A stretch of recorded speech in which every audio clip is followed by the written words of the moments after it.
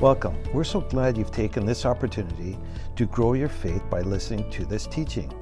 At CLC, it is our heart to see every believer equipped to fulfill the plan that God has for your life.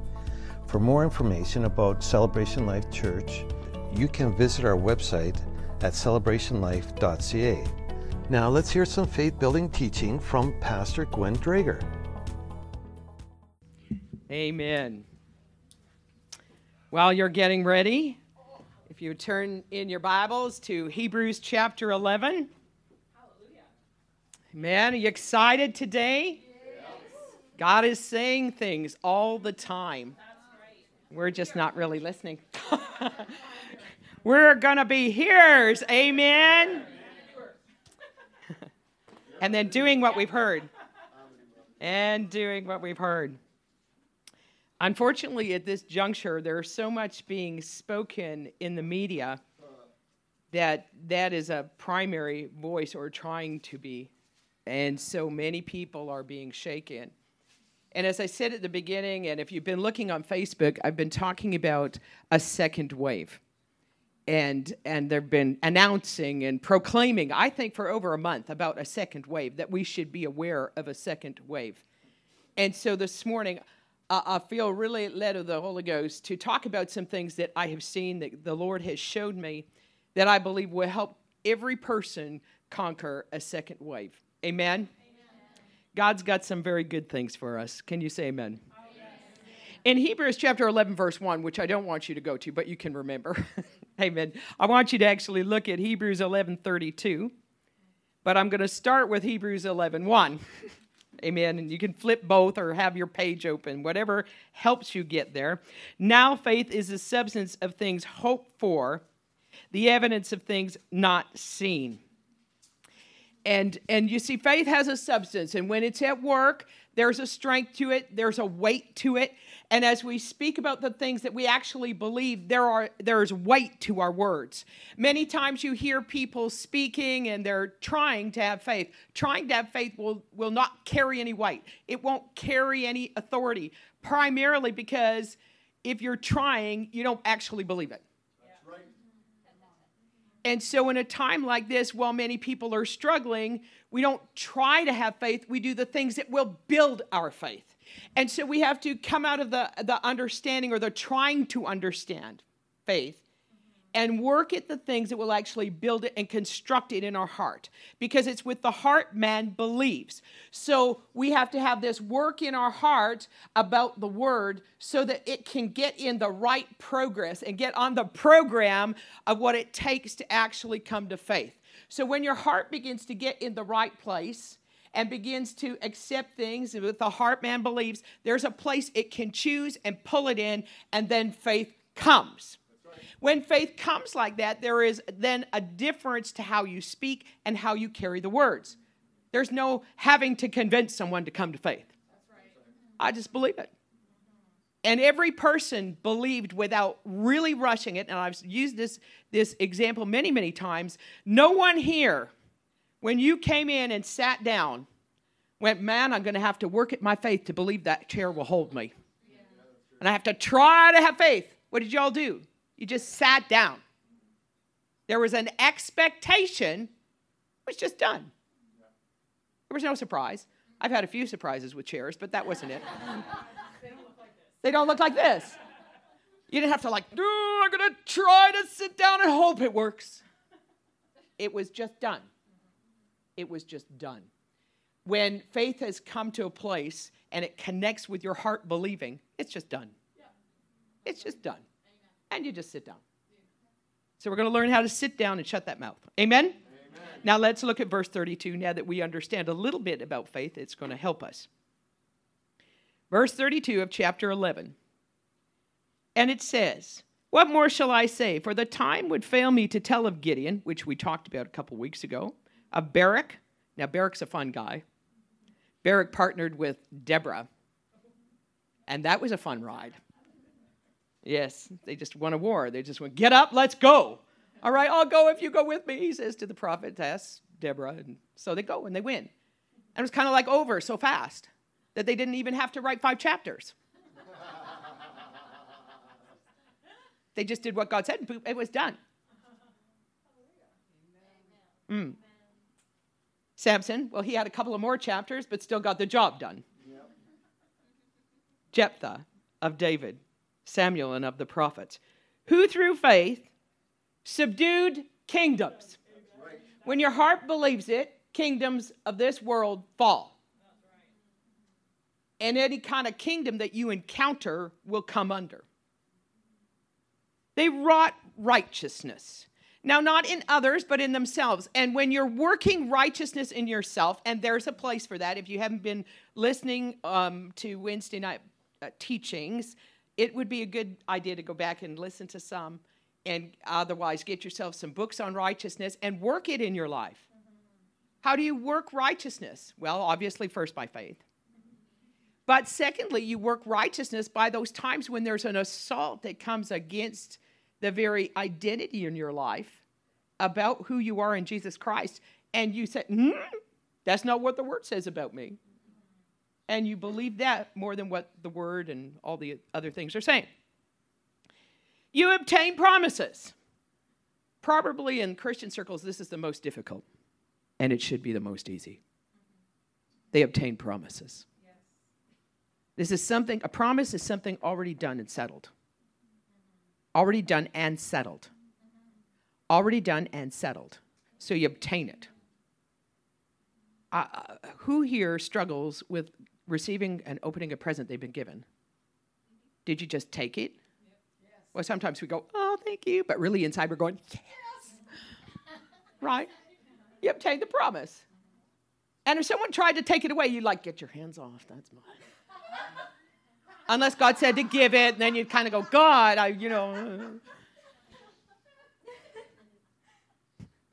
Stopped the mouths of lions.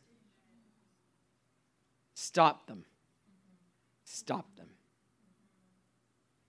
And for the last few weeks, I've been sharing with you some ways that lions have been speaking in our land.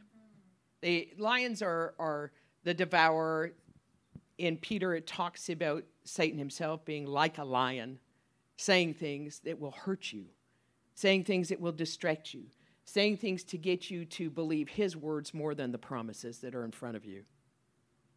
And we have to come to the place where our faith will work and shut every mouth. One of the ways we do that is by getting encouraged through the Word of God so that our faith can rise. So I want to tell you about a few people that we've talked about. I've talked about David before, but I haven't said much about Joseph. And for a moment, I want you to think about Joseph.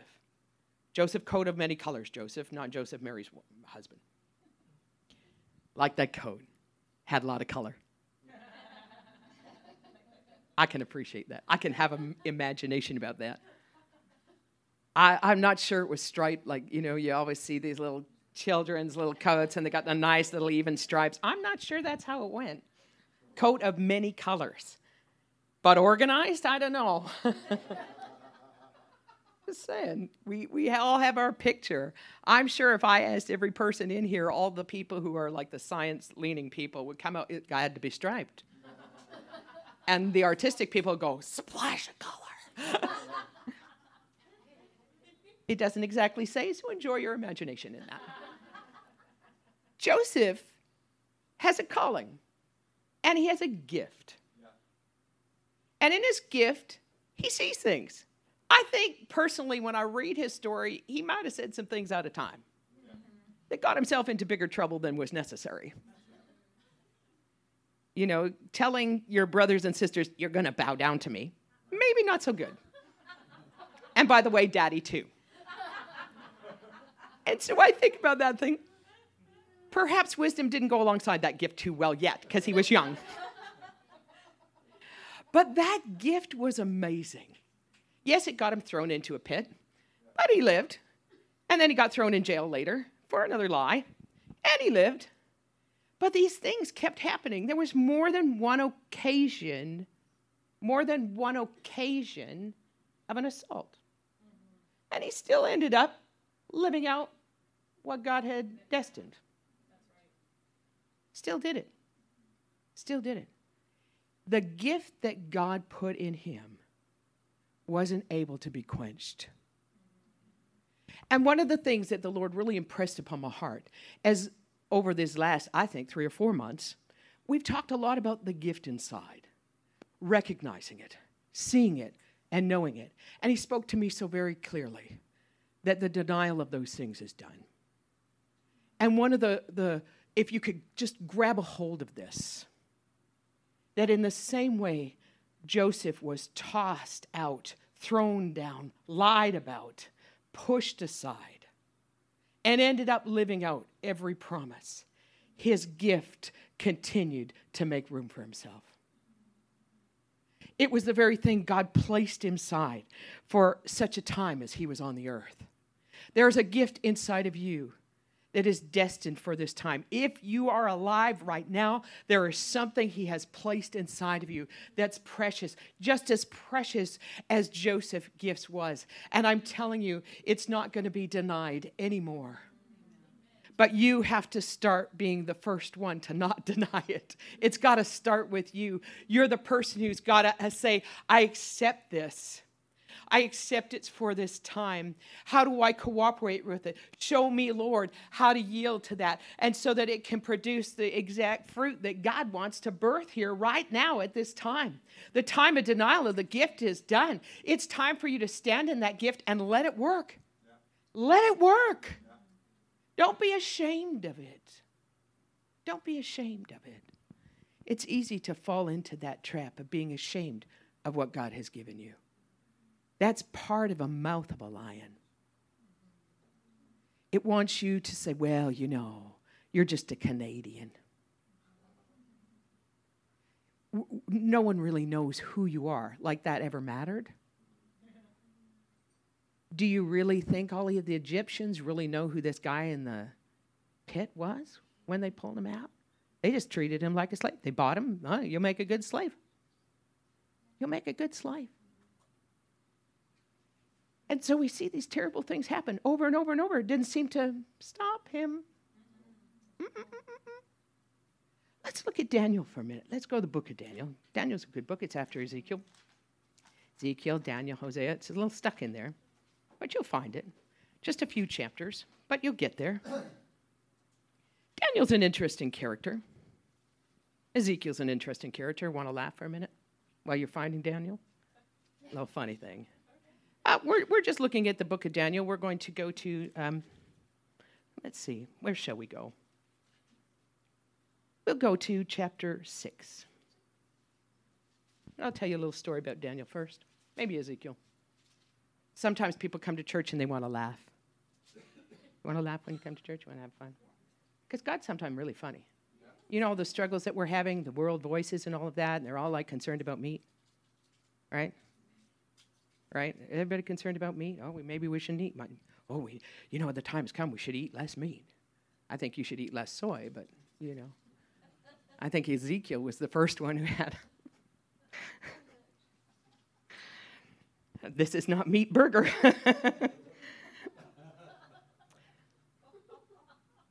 Let's go to Daniel. So Daniel's this guy, and he comes along, and he's noticed. In Daniel chapter 1, you'll find out that Daniel was noticed. He was noticed.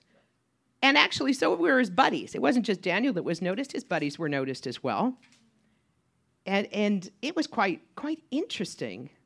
He said they went and looked in Daniel chapter 1. It says, children in whom was no blemish. That's kind of funny. They were good-looking folk. Well-favored, skilled in all wisdom, and cunning in knowledge and understanding science. And such had the ability in them to stand in the king's palace, whom they might teach the learning in the tongue of Chaldeans, which is really interesting. So they thought, these were teachable people. Praise the Lord, let that be today. And, amen, that was fast, wasn't it? We should be teachable, amen? And so we see this Daniel, and he gets here and there and everywhere, and he gets, in a bunch of trouble. He gets in a bunch of trouble, and he gets in a bunch of trouble. He gets in a bunch of trouble for doing what he always did. In chapter 6 and verse 10, he said, when Daniel knew. Everybody said, when? When Daniel knew that there was writing signed, he went into his house, and his windows being open, his chamber towards Jerusalem, he kneeled upon his knees 3 times a day and prayed and gave thanks before his God, as he did aforetime. Amen. This was something he was known for. In this time that we've been in, some people have entered into a new realm of praying in their life. Stay with it. But if you weren't doing this before, it's not aforetime. It's something new, and you need to hold on to that. We don't try to live, and there's people out there going, oh, we've got to stand against the government. We've got to do these things, and we need to blah, blah, blah, blah, blah. This is just like the book of Daniel. Not if you haven't been doing stuff before time, it isn't. No relation to that. Now, if you've been living that life just like Daniel, and you've been working in the king's palace and doing all those things, amen. If you've not, you're not Daniel. It's not your time. This is not Daniel's time. It's our time. Let's get our time straightened out. Where are you living? 2020, folks. God will have a way to use your gift in this time. Amen. Not crazy Daniel time. We're not going to do what Daniel did. That was Daniel's instruction. We will get ours. Now, if you get thrown in a pit, we'll talk about it. Have any of you been thrown in jail for standing up for your faith yet? Okay, well then, that's not us. The most interesting thing is here he is not just one lion. It's a den of lions he gets tossed into for praying. He had already had favor with the king. Now, he wasn't a good king. He was a crazy king. But he wanted something from Daniel. He wanted the gift. Not necessarily the man. He wanted what he had. I'm telling you, if you're alive on this time, and God's put a gift in you, and it's for this time, and it's not being denied, there are people in this world that need your gift. They needed wisdom. They were craving it. They needed someone who could get a hold of God and find out what the answer is. That's not changed. If you're alive now, it's not being denied. Your gift's not being denied. The time of denial of the gift is done. Amen. It's done. And just like Daniel, this is the place we can say, okay, God's put in us his wisdom. It's for now. We recognize our time. There is a world out there who still needs answers, still calling for answers, and we, the people of God, have got God who's full of answers on the inside, and it's time we stood up with his answer. Amen. It's time. Amen. And when we don't deny the gift inside, the answers come. The instruction comes. Amen. Come on. Look what he says to Daniel after he's been there. Verse 20. When he came to we're in Daniel 6, verse 20. When he came to the den, this is the king, he cried with a lamentable voice. Why do you think that is? What do you think? What if he lost the voice that had been helping him? The voice that had the answers. What if it was all wrong? Sometimes the world looks at the church and saying, you said you serve the God of answers. How come you don't have any? Why aren't you different? You should be different. You say you're different. Why aren't you different? Why aren't you strong? Why are you falling over in a plague? What are you doing down there in the ground underneath that thing? You said you have a strong God. You said you have a healing Jesus. Why aren't you standing up? It doesn't matter if you get attacked with it or not. But even if you get attacked with the virus, you should be able to overcome it. Amen? Let's have a word about this for a minute. Don't pick up the division of the day. We're bigger than that. Amen. You come with answers. They're in you. You come with answers. They're in you and they're in me. We don't pick up that nonsense. Wear a mask, don't wear a mask. Don't get weird about it. Be kind, be loving, not divisive.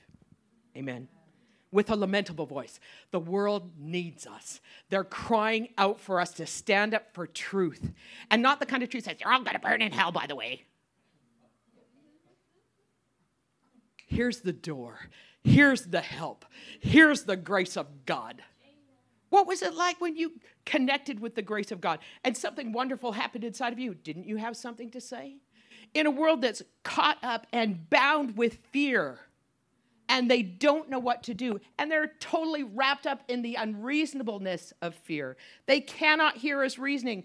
They cannot hear logic. They need to hear love, and not just hear it, but see it lived out. That continues to love them in the midst of division. When people are fighting, that we come in and we say, we're not moved by any of that. We're going to love you anyway, and this is what it looks like. Amen? And we're going to pray for you with the kindest, strongest voice that comes in with the voice of faith that's unwavering, that's full of that weight of glory. Hallelujah. Cried with a lamentable voice unto Daniel. And the king spoke and said to Daniel, O Daniel, servant of the living God. The world knew he was alive. The world knew that God was alive. Does he know the people in your life that are unsaved? Do they know when you walk in? Do they know that your God is alive? Or do you have to tell them?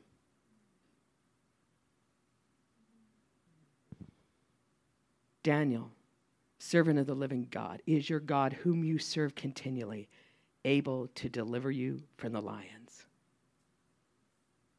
And he doesn't jump out of there and go, by the way, yes, and he's really cool, and I really love God, and I really thank him, and it's really awesome. And see that. Which we could have all kinds of responses. But he honored the king. I always thought that was interesting. O king, live forever. And I thought, that's kind of unusual. Don't you think so? He honored the worldly king that needed answers. And I thought, this is the love of God. That's the love of God. He didn't jump out of there and go, you idiot, what were you thinking throwing me in with lions? Didn't do that. He didn't come out with, well, I told you so. I've got like faith, and the lions listen to me. There was none of that. None of that. He honored the king. He honored the people of the land. The same guy who had the authority to throw him in there in the first place. The love of God in the midst of a difficulty. So many times we face a challenge. I've faced a few. I don't count them. And I want to say this to you about challenges. None of them make you a victim. Not a one. Challenge, attack from the devil, whatever you want to call it, storms, this, that. None of them make you a victim. Victimization happens when you turn and look at yourself in it. When you say, oh, this is happening to me. When pity starts talking to you, be sure victimization is following up on you. And you turn and you begin to be more concerned about your own self than getting out of the ditch. Does anybody know how I feel? Does anybody know how I'm hurt? I'm not making fun of hurt. I've been hurt. It's not nice. I've been in pain. I've had physical pain. I've had emotional pain. I've had pain I never wanted in all kinds of ways. But focusing on it never, ever led me to a path of healing. Never. It sure led me to consider how victimized I was and how sorry I was. And when you take that piece of bait that tastes so good in your selfish mouth, I guarantee you'll end up poison. And that bitter root will get inside of you, and you will spread it to everybody. You'll get agreement from the world. Oh, it's terrible what happened to you. You'll get a whole bunch of, grief and sorrow sisters gather around you. They'll cry with you. Oh, that's so awful. Oh, all the agreement of the wrong stuff. It's not going to get you out of the den of lions. O King, live forever. O King, live forever. There are people, and they get attacked with things like cancer. Everybody rallies around. We've had a great report recently with Ashley's mom's aunt, and God's doing wonderful things there. God's doing wonderful things. And you know what she said to me when I talked to her yesterday, Ashley's mom? She says this, keep praying, because we know we need to pray all the way through. Pray all the way through. And I'm like, praise the Lord. And she says, Pastor, I called you in your church because of the miracles when you people pray. What a testimony to the grace of God. Ashley's mom, it was Ashley's sister, who just over a year ago almost died, and their baby almost died. And God so graciously, Nora was there, and all kinds of things. Just God had a great setup already there. And if you could see the setups in your own life, all the places God's got prepared for you, where it's gone ahead and said, here's the path to the promise. Here's the way it's laid out. And these people weren't even totally living for Jesus. It was not going on. But there was a path laid out. A path laid out. Sometimes when people get attacked with cancer, they do really well that first hit. Everybody rises up. And so they go and they pray, and there's a victory. But something happens about 2 years later. They get another hit. And because of something that was resident deep inside that was yet undealt with, they don't survive like David or like Daniel and Joseph. They don't go through one more hit. There was something that got left behind in there. And so they get what's happening right now with this plague. There's a place where people are having, and it's called situational fatigue, where they're so tired. We mustered as a body of Christ. We came together and we prayed vigilantly. And many people have done that. And they've come to a place where they've been praying diligently and calling out to God. And there was a thrust in the beginning. Yes, it's not going to get us. And things started to turn around. And they did. They did turn around, especially in British Columbia. We were praying. It was great. And then we kind of took a break. But something wasn't finished. And the words of the world about a second wave has begun to have an effect. Now, it doesn't have to. Doesn't have to. But because of tiredness and fatigue and people not wanting to pick up the sword one more time, this thing's taking off. And we need to get our sword back. Yeah, that's right. We need to get up. Many of you are aware of the fact that last year was a challenging year for our family, with people going home and that kind of thing, a little unexpectedly. And most of you know that 5 years ago, Barry was very attacked with cancer. And we had a great time of rejoicing. And in December, he was attacked again, right in the middle of everything. And in the beginning of February, he had an all clear again. Amen. Amen. And we are so grateful. But one of the reasons we stood was because God had already spoken to me about second strikes. That no matter what, you get up and you fight like it's the first time. You don't let anything stay in your closet. And you see, that's what happened to David. Now let's look at 1 Samuel, because here is a great answer, and it's so wonderful. When David stood before Goliath in 1 Samuel chapter 17, verse 51, it says, David therefore ran, stood upon the Philistine, took out his sword, drew the sheath thereof, slew him, and cut his head off. That is 1 Samuel 17:51. He had victory. He caused that crazy Goliath that had come into his life to come to the ground. He took the head back, and that's where we said in Psalm 23, such a beautiful psalm. Such a beautiful psalm. Tell you know what he's talking about. In the presence of my enemies. At that day, they had a table. They took the head, they put it on a stick, and then they sat down at the table, had their meal with the head sitting there. Puts a whole new picture on Psalm 23. He prepared a table in the presence of my enemies. There's his head. Praise the Lord. Oh, and they still ate. Praise Jesus. Just a whole different view of Psalm 23. And look what happens. So it wasn't just Goliath that fled, because they weren't just dealing with Goliath. They were dealing with an army, and we forget that sometime. Because even when we're dealing with one thing, there are many things that came with it. There were many things that came with it. It wasn't just the one with the vocal cords. Right? Vocal cords, he was the one going, ow, ow, ow, ow, ow. Every day he came out and tortured them. So it wasn't just them. When the Philistines saw their champion was dead, they ran. And the men of Israel and Judah arose and shouted and pursued the Philistines until they come to the valley and to the gates of Ekron, and wounded of the Philistines fell down, by the way. Verse 53, the children of Israel returned from chasing after the Philistines and spoiled their tents. They took the stuff.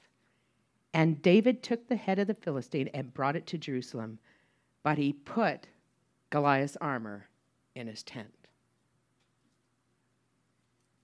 There are things that happen even during this particular event that people take and put in their tent. One of the things they've been putting in their tent is the divisive words, and they're not resolving them. There's this place where they're taking the words of the media and they're taking them in. Oh, and they're frustrating. I am aware.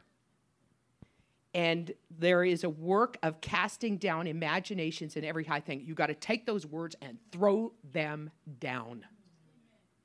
Throw them down. Don't let them get in your heart. Don't take them in your tent. See, when he took Goliath's armor into his tent, there was something in the enemies he is never going to ever need. Why would you ever need the enemy's armor? Why do we ever fight on the enemy's terms? Why would you need that when you've got holy protection? Why? What was he thinking? Was he thinking he was going to sell it? I don't know. But what I do know is what it said. He took it and put it in his tent. But he didn't take Goliath's sword. He took his armor. And later on in chapter 21, he ends up in a panic. He's feigned himself as crazy. He ends up with the priest, and he's going, do you have anything? I just ran. The warrior runs without thinking. David, the warrior who just killed Goliath and caused all the Philistine army to flee, gets in a panic about Saul killing him and runs. And runs. And he goes to Abimelech in chapter 21. And he says, in verse 3, now, therefore, what's under your hand? Give me 5 loaves of bread in my hand. Where's their bread? Oh, he's looking for food. He's hungry. He's like, And the priest answered David, there's no common bread, but there's hallowed bread.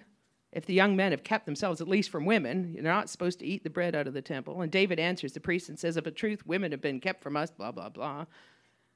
And so he says, I'm okay. And so the priest gives him, verse 6, the hallowed bread, for there's no bread but the showbread that was taken from before the Lord to put to hot bread.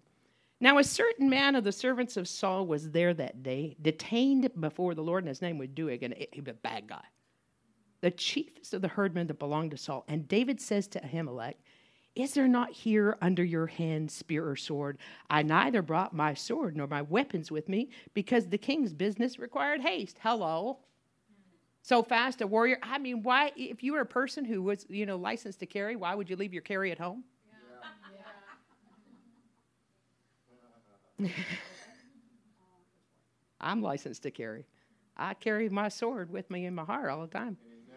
And the priest says, the sword of Goliath the Philistine, whom you slew. Behold, it's here. Take it. And verse 10 says, David arose and fled that day for fear of Saul. How did a man who was so fearless come to a place of fear? How is it that the words that are present in this world are causing us to bow at the knee of fear?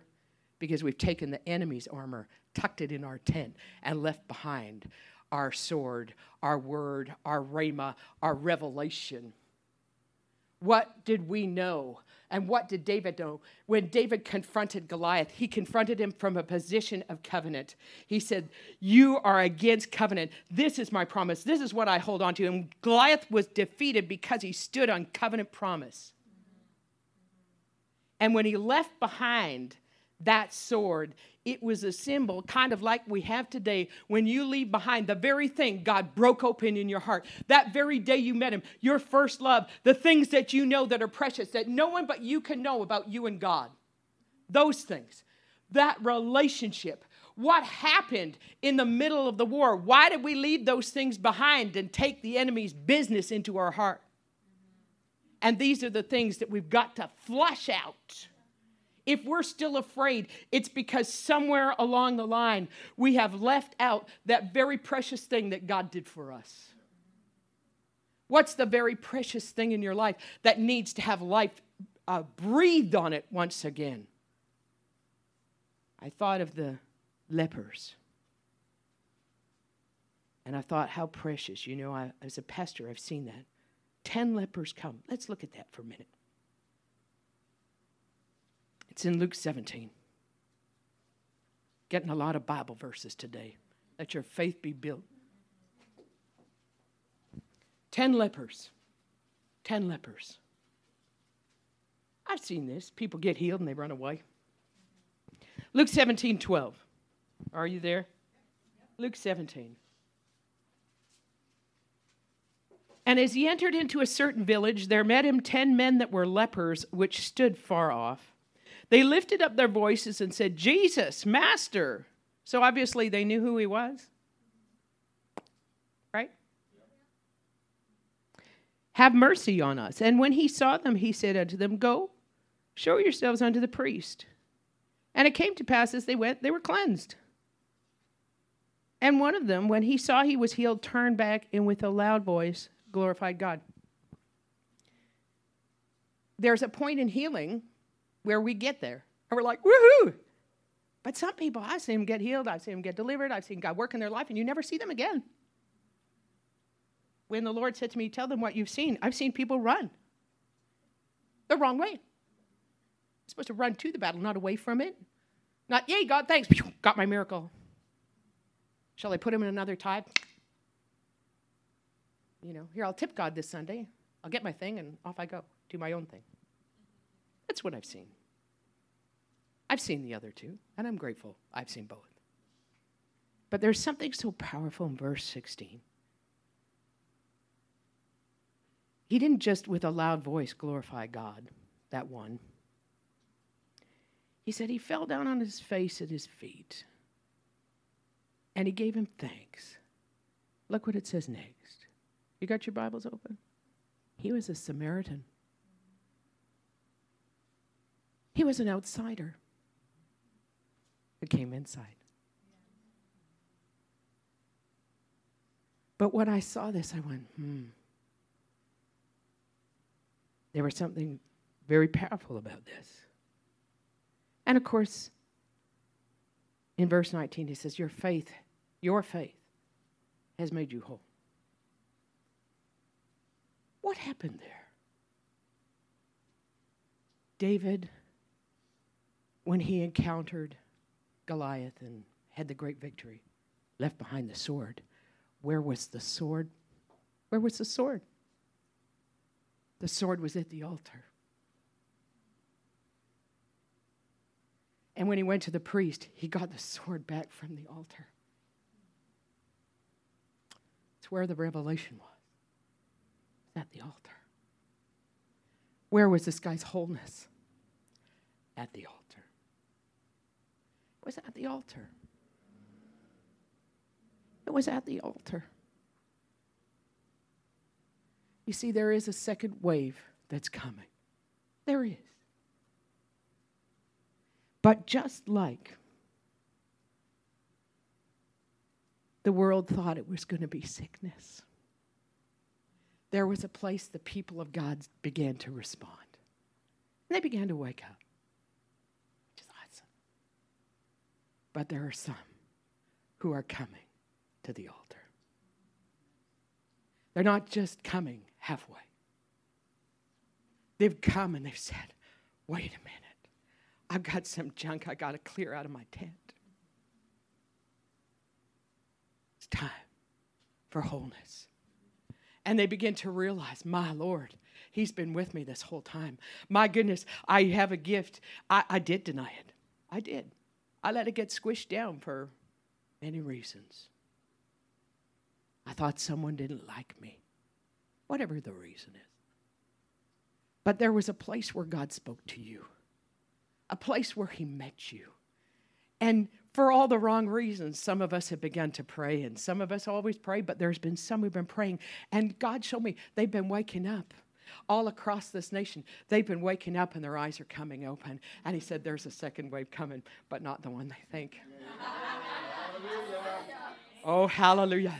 There is a second wave of people coming to his altar, coming there to find the revelation again, coming there to see the King of Kings and the Lord of Lords, and to have revelation restored, and to have it come alive, and to do the things that they have been called to do. A people of God who will rise up strong and fearless. A people of God filled with answers, filled with the things that will change the world around us.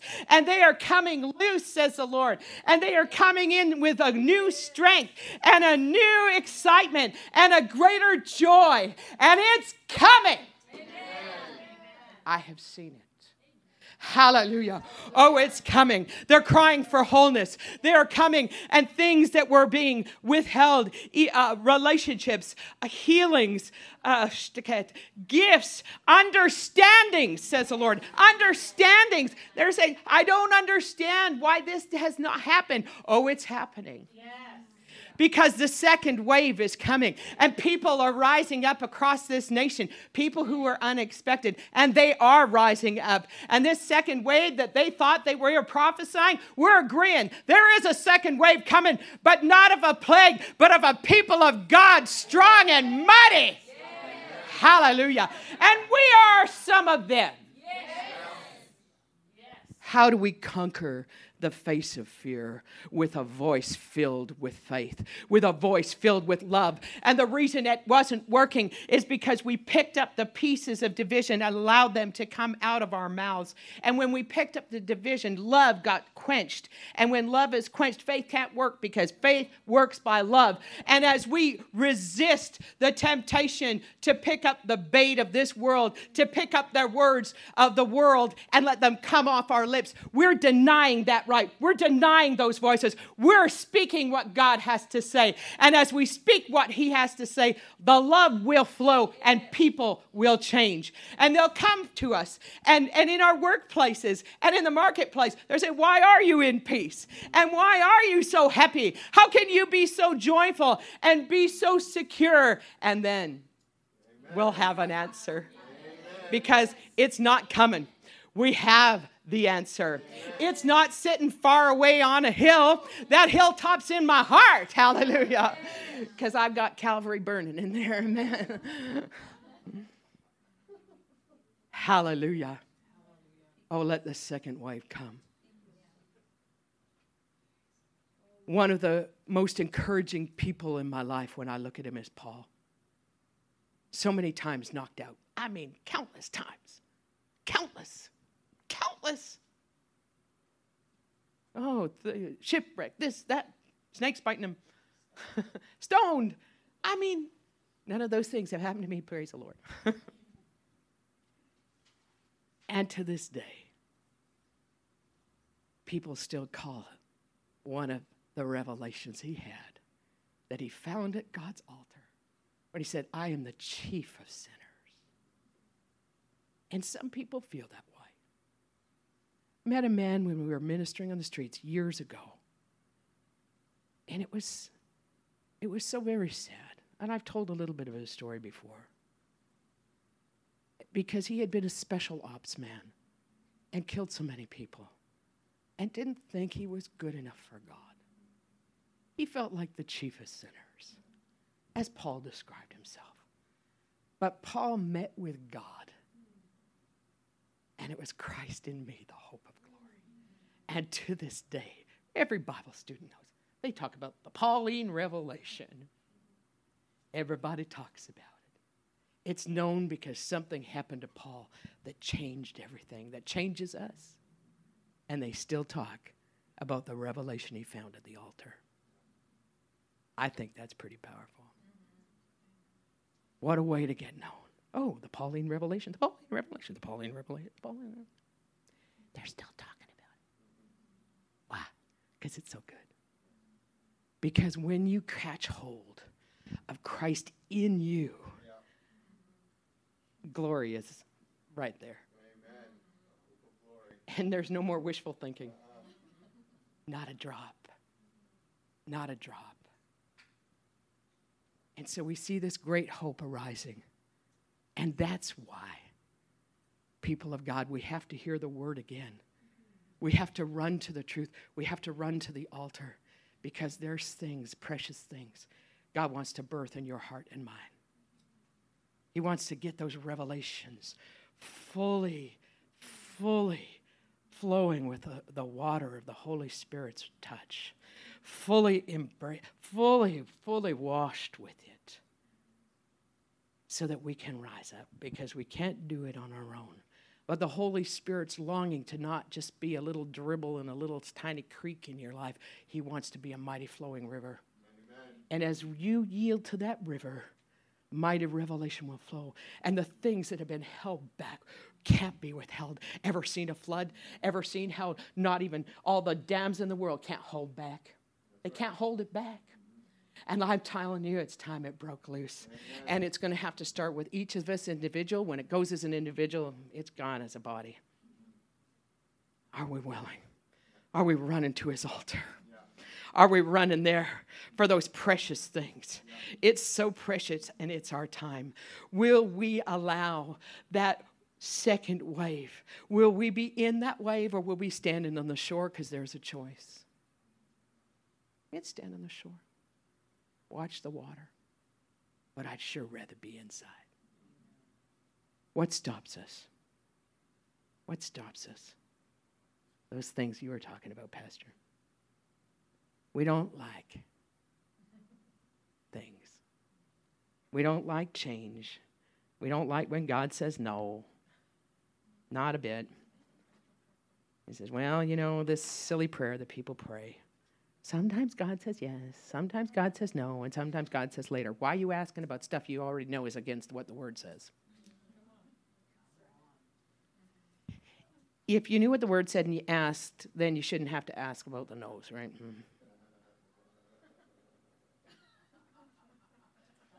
We obtain promises and shut the mouths of lions by holding on to the altar of God. Let us come again to his precious altar that's life-changing, life-flowing, exciting. It's thrilling. It won't matter if you happen to go over in a boat, you'll still live. If you've ever read a wonderful testimony of someone who believed in that, it's the story of Tenerife and the airplane, and how a man and a praying woman, his mom praying at home, and he got off, and he knew he had a destiny. He knew he had a gift. He knew he had something to do on the earth, and he was able to walk through a plane full of flames because he believed in God and saw a door and rescued people and walked through flames and never got burnt.